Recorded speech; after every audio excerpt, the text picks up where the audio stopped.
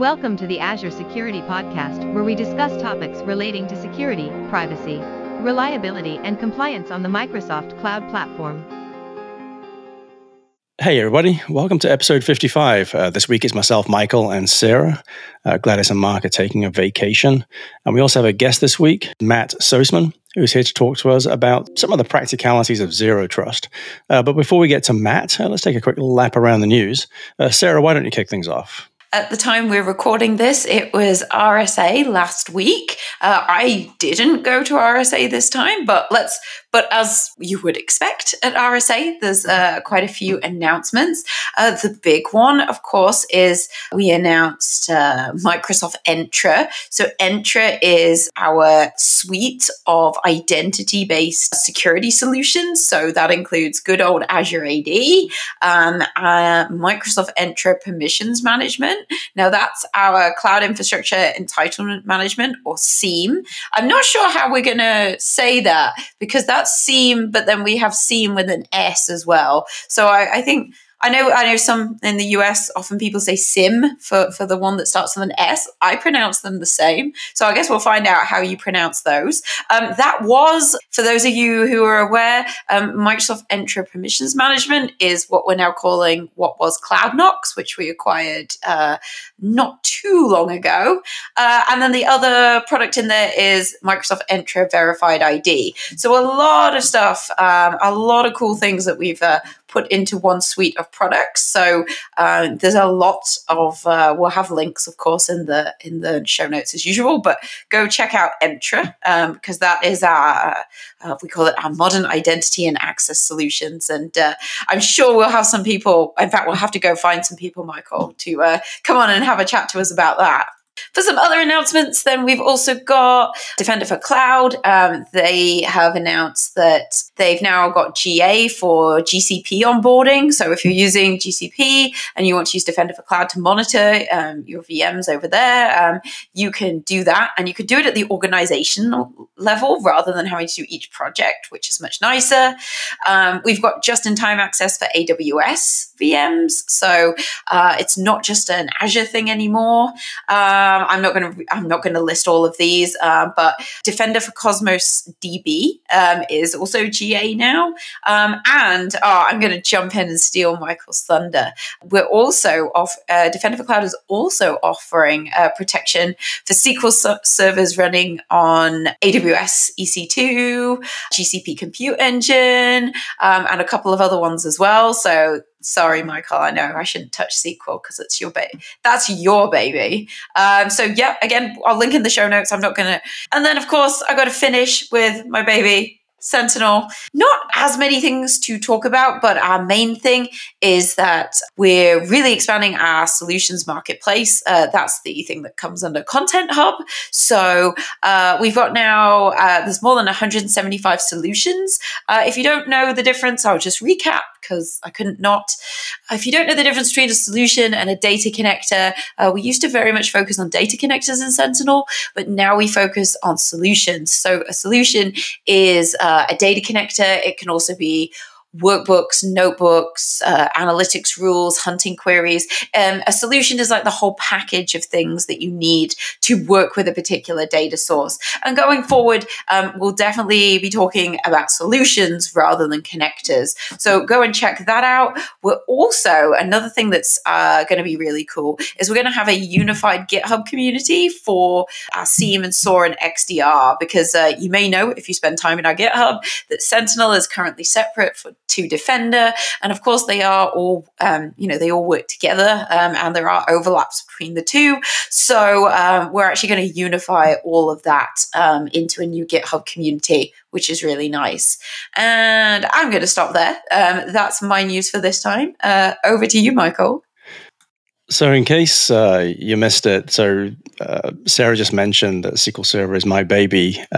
So even though we announced this, or I announced it briefly in episode 54, yes, I've moved over now from working directly with our customers to the Azure database platform. So I'm working on SQL Server, Azure SQL DB, Cosmos DB on the back end, security, compliance, governance, all that sort of good stuff. So really nice low-level engineering stuff. So I get to work on code and designs and threat models and that sort of stuff, which is right in my wheelhouse. I'm super excited for that move.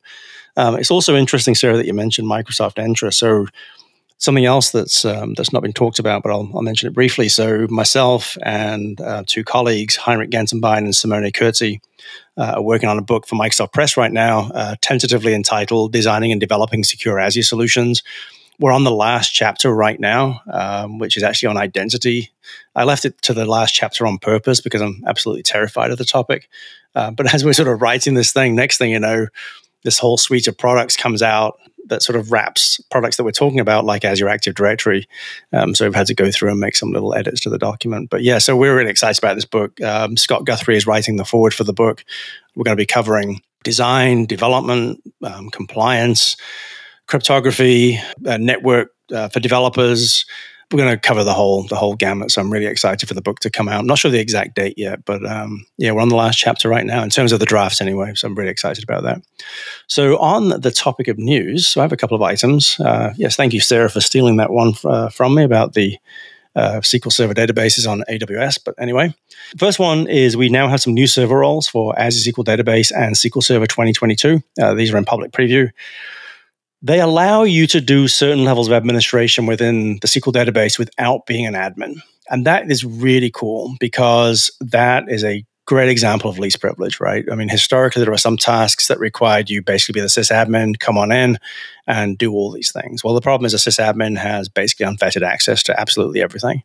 And that can be really problematic for some customers. So now we have some new server roles that will allow you to grant people specific rights to do certain administrative tasks without being able to do everything else. So really granular access, and that's really great to see. Another one, which is another one from SQL Server, is we now have common criteria EAL4 certification for the SQL 19 series of products. So EAL4 is a big deal for certain customers, especially those in governments or in the military. They require certain levels of assurance. Notice we say assurance. There's more to security than just security. There's basically trustworthiness of the system, and so we've now attained the EAL4 certification. Again, I'll provide notes for that in the show notes. We now also have, funnily enough, another SQL-related news item. We now have import and export of SQL database using over private link. So this is actually a big deal because right now for the import and export service requires you basically trust Azure services, which basically means you trust absolutely all the Azure services. And some customers just don't like that. So in public preview right now, we have private link support. And again, as I mentioned this on prior podcasts, you'll see more and more PaaS offerings move to using private link for their sort of network isolations story. One other one is Azure Bastion now allows you to use IP-based connections rather than just DNS names. This is just just to make it easy for some types of customers who prefer to use IP addresses versus DNS names. Historically, it would only work with DNS names. And the last one, talking of naming, is Azure Container Apps now has full support for custom domains in TLS certificates. So prior to now, you had to use sort of Azure wildcard certificates. Well, now you don't have to. You can have your own custom domain, and you can have your own TLS certificate in there. So that sort of wraps up the news. So now let's turn our attention to our guest.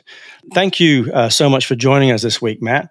Do you want to give us a quick overview of kind of what you do at Microsoft? Yeah, thanks again for having me. So Matt Soseman, I've been at Microsoft 10 years, multiple roles, worked in our consulting services division, worked in marketing for a while, worked in our field as a field seller, and now I'm over on the identity engineering team. And so my primary focus is the strategy for our ISV partners when it comes to zero trust. And so we'll talk about a little bit of that today and what that means. But I really try to think about zero trust all day long and see how we can go out and help our customers get out there and get secured. So that's a little bit about me. We've had two other people talking about zero trust, and I always say the very same thing, which I'm going to say right here, which is a lot of people see zero trust and they think, oh, that's just marketecture, right? That's just some marketing speak, for buying Microsoft products. I don't agree with that. I've seen a lot of customers actually take a very, very practical view of zero trust. I've just been working recently with a bank, a large bank, looking at a zero trust sort of plan of attack for the next few years. And they're looking at very specific areas around zero trust and then adopting technologies, some of the technologies they already have. But one of the key things is doing like a gap analysis. Let's find out where you're missing some defenses that can help sort of flesh out the zero trust story. So kind of what's your perspective on zero trust and how are you seeing customers practically use it? Yeah, it's a great question. It's funny when you go out and talk to people, everybody has a kind of a different definition of zero trust and how they think about it. And different vendors out there have their own definition. But for me, when I look at it, it's more around having a structure and a rhyme and a reason to your security program, and making sure that it's set up in such a way that it actually enables the business. Oftentimes, I've been doing IT for ongoing 20 years now, and oftentimes as an IT pro, we forget about what we're actually trying to do for the business, and so. With zero trust, it's around enabling users to be more productive, but also what are the business outcomes, right? In other words, what are you trying to do and why are you trying to do it? Let's not just lock down that SQL database because we can. What does it actually mean to do it? And how does that help us in the outcomes that we're actually trying to drive, as an example? And so, so when I think about my definition around it, it's how do we take the foundational principles of zero trust, right? Verify explicitly, use least privilege access and assume breach. And how do we translate that into business terms that can allow the business to take advantage of the technology and not the other way around? And so one of the ways we do that is through meeting the customer where they're at. And what that means, and we'll probably get more into this here in a little bit, but helping them understand how do we take that heterogeneous architecture you have and how do we help connect the dots? So if you have technology from vendor A and technology from vendor B, how do we bring both of those together that could help your overall zero trust posture and help that program move forward? So that's kind of my overall approach to it and how I think about it. That makes complete sense. And I'd like to sort of throw sort of my hat into the ring here and explain how we did it with this one bank that really, really resonated with the customer. And I'd like to sort of get your feeling. So as you mentioned, there are 3 pillars to zero trust, at least, the way we talk about it at Microsoft. Number 1 is assume breach. By the way, these are in no particular order, but number 1 is assume breach. Number 2 is verify explicitly. And number 3 is least privilege. And then we have these sort of 6 major categories. So we have identity, endpoints, applications, network, infrastructure, and data. And so what I did for this customer was I said, okay, let's look at these 6 categories and let's look at the 3 pillars of zero trust and let's map what current products you have that sort of meet the goals of this intersection. And let's see where there are gaps. And so let me just pick on 2, for example. Verify explicitly and identity. So what they were using there was Azure Active Directory and conditional access. And that made absolute sense to me, right? So you've got conditional access policies coming into play, and perhaps they may force the use of multi-factor authentication for certain accounts, or based on some signal that's coming in to say, hey, this guy's, this person's logging in from an interesting IP address. We need to prompt for a second factor, that kind of stuff. Another one they had, which is really interesting, is that in the area of assume breach and data, they were using Microsoft information protection. The nice thing about that is, if you assume breach and the attacker's on the network and the attacker has access to everything, then the attacker only has access to the ciphertext, right? They don't have access to the plain text messages because everything is covered by a MIP policy, a Microsoft Information Protection policy. And what was really cool here is we took what essentially ends up being these 18 sections. Again, it's assume breach, verify explicitly, and least privilege. And then that was actually on the y-axis. And then on the x-axis, we had identity, endpoints, applications, network, infrastructure, and data. And we filled in each of those 18 sections. So what do you currently have here? And then are there any gaps? And we actually found like 4 gaps that had absolutely nothing whatsoever. And one of them was, for example, least privilege and network. They actually had nothing to sort of restrict network access to in a least privileged manner. And another one was actually least privilege again and infrastructure. So it was really interesting because this really gave the customer a nice insight into what they currently had in terms of services, and both Microsoft and other customers, other vendors, to see what they currently had, what their inventory looked like today, and what they should do moving forward. And that made absolute sense to the customer because it's not sort of ethereal anymore, right? You're sort of saying, here are these 3 parts of Zero Trust, and here are these 6, things that we sort of focus on. What products or services do you have in each of those areas? One that they had, which turns out one thing they had a lot of for assuming breach, least privilege, and verify explicitly was like things like Microsoft Endpoint Protection. They made heavy use of that.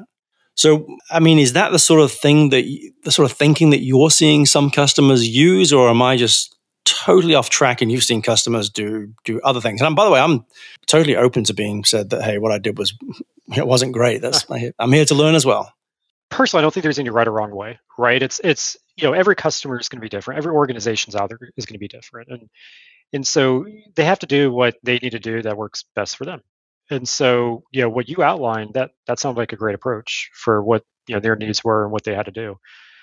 What I find interesting about it is, you kind of alluded to this, when you start peeling back the onion and you get into the technology is really cool. I mean, I can geek out on that all day long. But what's even cooler about it is when we can distill that into terms that, dare I say, a business executive, somebody that's non-technical at that organization, i.e. the CIO, can actually understand to go tell the rest of the C-suite. That's when the magic starts to happen. I'll give you a great example. You talked about MIP a little bit. So, over the pandemic, we saw the boom and work from home and work anywhere. Yeah, people are starting to come back to the office, but we do see organizations out there that they're actually thinking about going 100% remote, or majority of their workforce being remote. And this is where previously they never would have entertained it because the security team, was like, oh, that's too insecure. How would we ever even do this? But when you start to look at something like MIP, it encrypts the data. And so I can send you whatever I want. I could send you highly proprietary information, but it's encrypted, AES 256. Now you have to have my identity to open it, and I would have to explicitly assign you permissions to open it. But the cool part about it is I could revoke that data. So if I accidentally send you something and you have permissions to it, I can actually revoke it in flight with MIP. And there's all sorts of other controls around it, auditing, and I can even block screenshots. And I mean, there's so many details there. Well, when you start to distill that and you take that to one of these executives, what we saw in a particular customer example I had in the last 6 months, where they're thinking about enabling more of their workforce to actually be permanently remote, they got concerned around, well, how do we prevent data from being accessed on personal devices, right? You're at home, you've got a personal computer right next to your work computer. How are you preventing data spillage? Well, in comes MIP.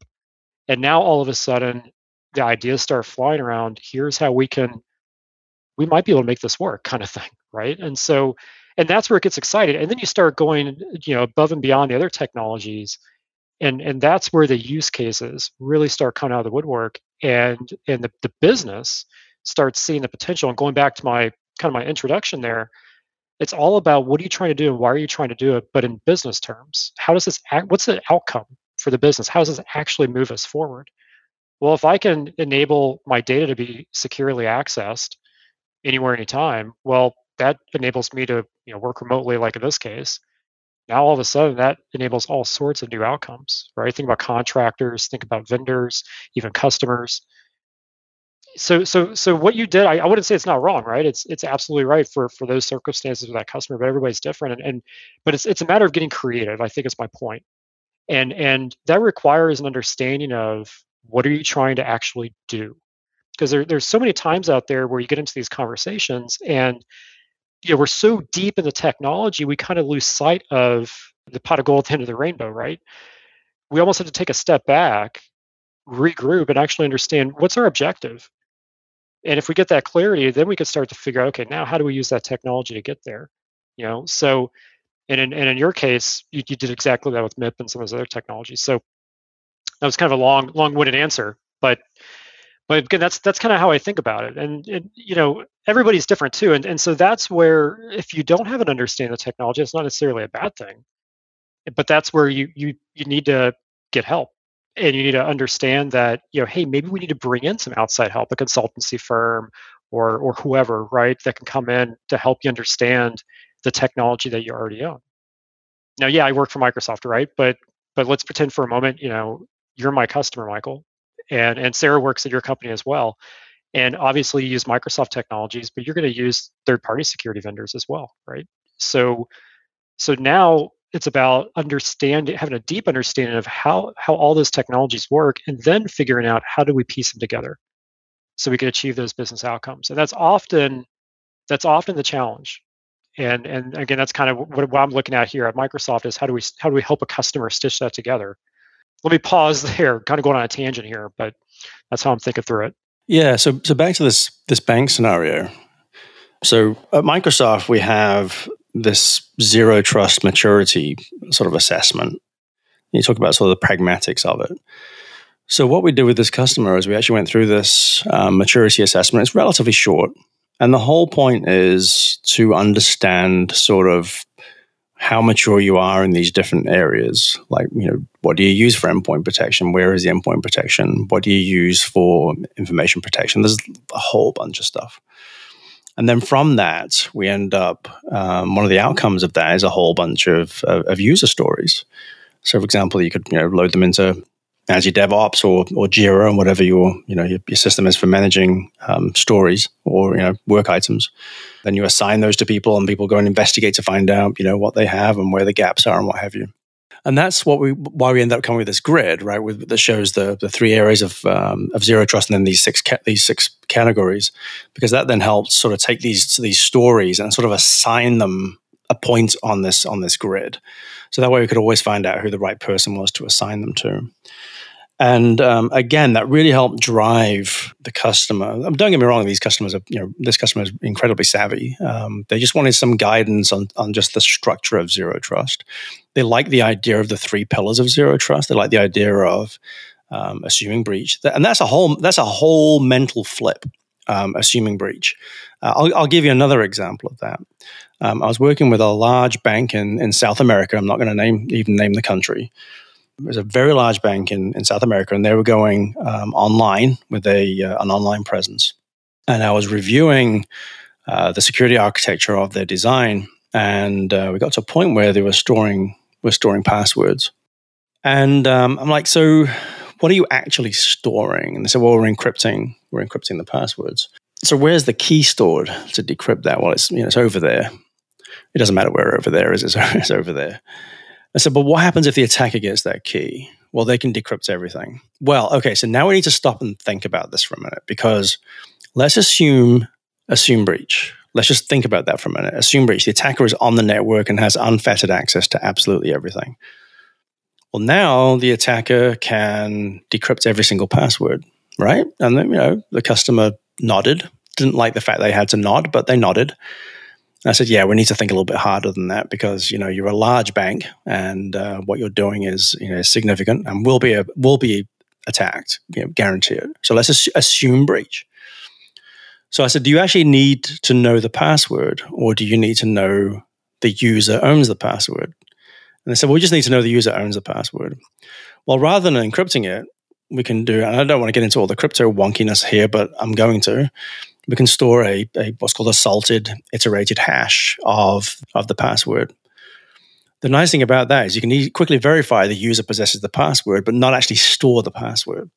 So now actually look at it from an assumed breach perspective. So if the attacker gets on the network and has absolutely unfettered access to absolutely everything, let's just say it's 10 million people, the data that the attacker gets is something the attacker cannot use. It's not the password. You can't decrypt it. There is no password to decrypt. You're just basically storing something that verifies the user actually owns the password. That's all you're doing.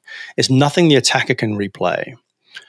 So they had about just a few weeks to go until they were finally shipping, and they made this small change, and it was a relatively small change. And obviously, we had to go through all the appropriate checks and tests to make sure that it didn't cause regressions. But they ended up shipping with this change, or they went live with this change, I should say. And, we made a point of telling, upper management that the change that was made, even though it was relatively late, supported zero trust ideas of assumed breach. And if the attacker is on the network, the attacker has nothing that they can use, nothing whatsoever. It doesn't matter by any stretch of anyone's imagination. There's just nothing you can use there. And the board loved that, especially when it was a very small engineering change. But the main change wasn't just the engineering change. It was actually was basically a mental change, right? It was just thinking about the design of the system. Let's just assume the attacker is on the network and has access to absolutely everything. Now what? And if the answer is, well, we're in deep trouble, that's not the right answer. You need to think longer and harder than just, we're in trouble. So I like that idea of sort of putting new concepts into people's heads, because it will help you design systems in a much more secure manner. Yeah, and that's a great point. That's kind of what I meant by my comment around if you were my customer, I may make a recommendation. Bring in a consultancy firm to help you think through that, because it is a huge mental mind shift to think about what if an attacker is actually on the network? What could be compromised right now that maybe we don't know about? And when you start to think about in large enterprise, many of these legacy line of business apps, they were written years ago. The person or team that wrote it, they're long gone. It's just kind of, the lights are still being kept on, but nobody's really maintaining it. Well, when we start to think about assumed breach, it means a lot of different things. But one of them means, let's go back and start to review, are there passwords stored in the database, right? How are these legacy apps functioning and architected, right? Do we need to start looking at maybe third-party solutions that can help secure some of these apps that are legacy, that maybe the developer no longer supports or anything like that, but there's solutions out there that can help to protect those and specialize in it. So it causes you to start to think about a lot. Another thing around assumed breach that I come across frequently is, from a SOC perspective, are you actually monitoring the things that are important? So oftentimes we think about, just send all the logs. Okay, that's helpful, but somebody has to put in the logic, and somebody has to write the the workflows and all of the other automation pieces around what do you do with that data coming from the logs. Not only that, but you also have to think about manpower, and you have to think about how is your SOC structured. And the phrase that I keep hearing time and time again is, if nobody's behind the wheel, or you have a couple people behind the wheel and you have a lot of wheels, you're probably going to get alert fatigue and you're going to have gaps in visibility. So now how do we become more efficient? And that's another lens of assumed breach. And how do we actually monitor when there is something going on? And making sure we have the right solutions in place from a technology perspective, make sure we have the right processes in place to respond to it. And it goes way beyond just looking at data in a log. And so that's kind of that other mental mind shift, right? Because for years, we've been used to just send all of the syslog data to the SIEM, and the SIEM will deal with it. May not always be the case. And so, you definitely want to go through and make sure that, things are properly set up and that you've accounted for that. Mind if I could share a quick story here about Zero Trust? Yeah, go for it. So back when the pandemic first started, and it was like, the first week of March 20th, and the world sent everybody to work from home. We started having customers call us, phone was ringing off the hook. How do we do this? There was one customer, they were a bank. They had this culture, they never actually sent people to work from home. So they actually all had desktop PCs, very, very old school, right? But they had desktop PCs, and okay, now we all got to work from home. And this was not a large enterprise; it was more of a mid-sized organization, but it was a big struggle for them. So they went out and told their employees, just go out and here's a stipend. Go out there and buy the laptop of choice. Well, you start having people buy iPads and Macs and PCs and who knows what. And then they started figuring out, well, with the pandemic came the great reshuffle and the great resignations, and some of these employees started leaving the organization. Well, here they have a personal device that they are using to access company data on. They now left the organization. The company data is still there. So you've left the organization, but you still have data on the device. Now, had they been using MIP? Sure, that would have helped provide some protection. So make a long story short, we started working through some scenarios with them, and what we came to the conclusion was, let the employee go out there and purchase whatever device they want with that stipend, but let's employ something like Azure Virtual Desktop or some kind of VDI, where everything you're accessing is within that workspace, and you can't spill data outside that workspace. So if I'm on my personal iPad and I try to copy a file from that Azure Virtual Desktop to my local iPad, policy will block it. So we started looking at that with that customer, and make a long story short, I just talked to them about 3 or 4 months ago. They're doing quite well. from a security perspective, because everything is happening within that Azure Virtual Desktop kind of instance, if you will. Everything's being monitored, and they've got policy where they can actually control the flow of data. And if an employee leaves the organization, their standard process of killing email access, of course, but then killing access to that Azure Virtual Desktop instance. So that's another way of looking at Zero Trust, is kind of containerizing how your employees access the data. One more short story for you is kind of the opposite. How do we give the employee the ability to do whatever they want? And so we had another organization during the pandemic that went out. They purchased Microsoft 365, and they got all the great productivity tools. One of the really cool parts about security that Microsoft has, like MIP as an example, it's actually integrated with all the tools. For this organization, they never had to actually think about how do we get MIP encryption to work in Office. It just works, right? Sure, there's policy you have to configure and that kind of thing, but you're not having to go out and make code changes or anything like that, API calls and that kind of thing. So what I'm trying to say is, again, you have to kind of look at what are you trying to actually get done, and how does it actually help the business?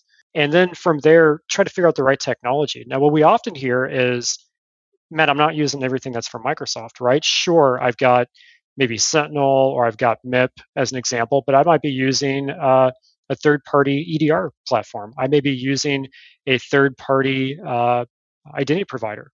How do I get all of those to work together? And so that's where, here at Microsoft, we've got a program called MISA, the Microsoft Intelligent Security Association, where we've gone out and we've worked with these third parties to perform native integrations with our first-party products, and kind of analogy of we're able to tie the knot together. So if you're using a third-party EDR platform, how do we make sure it works with the rest of your Microsoft tool sets? Well, through that MISA program, we've gone out and done that work. And so that can help benefit those customers out there that have that heterogeneous architecture without having to worry about, do I need to go out and flesh out everything for vendor A to vendor B and that kind of thing. Let's take a look at it. Because more than likely what you already own is included in that MISA program, where we actually already have pre-built integrations that just need to be enabled and configured.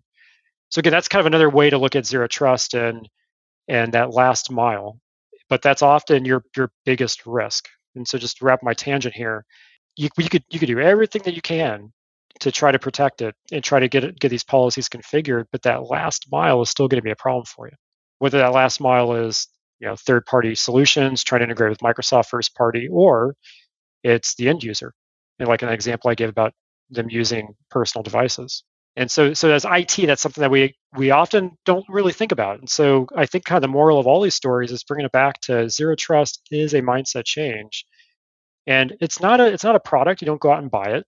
It's not a end state. It's not a, hey, how long will it take us to achieve Zero Trust? It's what's our structure and our framework? What's the journey look like that we're going to take? And how are we going to do it? And what changes need to be made in the organization to allow us to do it? Not just with technology, but organizationally as well. So lots to think about, but I'll pause there. I'm going to have to jump in here because you talked about SOCs and as in not a security operations center. Matt, what's your take? Because I love to talk about Sentinel. Everybody knows that. Going back more to that, because one of my favorite phrases, and I used to have stickers with it on and I need to get them reprinted, is that collection is not detection. Just collecting logs is not in itself going to do anything. So what are your thoughts on that, assuming breach and collecting logs in that security operations environment? I mean, if we rewind 10, even 20 years, right, and we look at sending log data to a SIEM, whatever we want to call it, right, but send it to that centralized platform that collects all the log data. Somebody still has to look at that. And so we started to think about years ago, well, let's hire the best talent. Let's send them to Vegas every year, go to the conferences from the vendor, throw all the certifications at them, and then they can go through the log data and try to figure it out. Well, fast forward, that didn't work out too well because no human can possibly go through the massive volume in these logs, right? So that doesn't work. So now we need machine learning to look at patterns. We need, artificial intelligence to be able to make decisions. But we also still need humans that possess the skill to build out the policy. So like in Sentinel terms, analytic rules. So I've got all this data that's coming in from this, security tool, all this log data, Sentinel can, obviously, and Sara, you could talk way more about this than I can, but it's intelligent. But however, there's probably some additional context around that log data that I would need to build some rules in so that Sentinel's aware of it.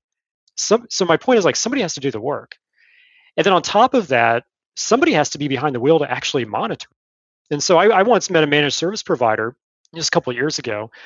They did all of this work to send, and they weren't using Sentinel, they were using another SIEM, but they did all this work to send all of their log data from all their tools to a SIEM, but they didn't have anybody actually monitoring it. They were relying on just email alerts.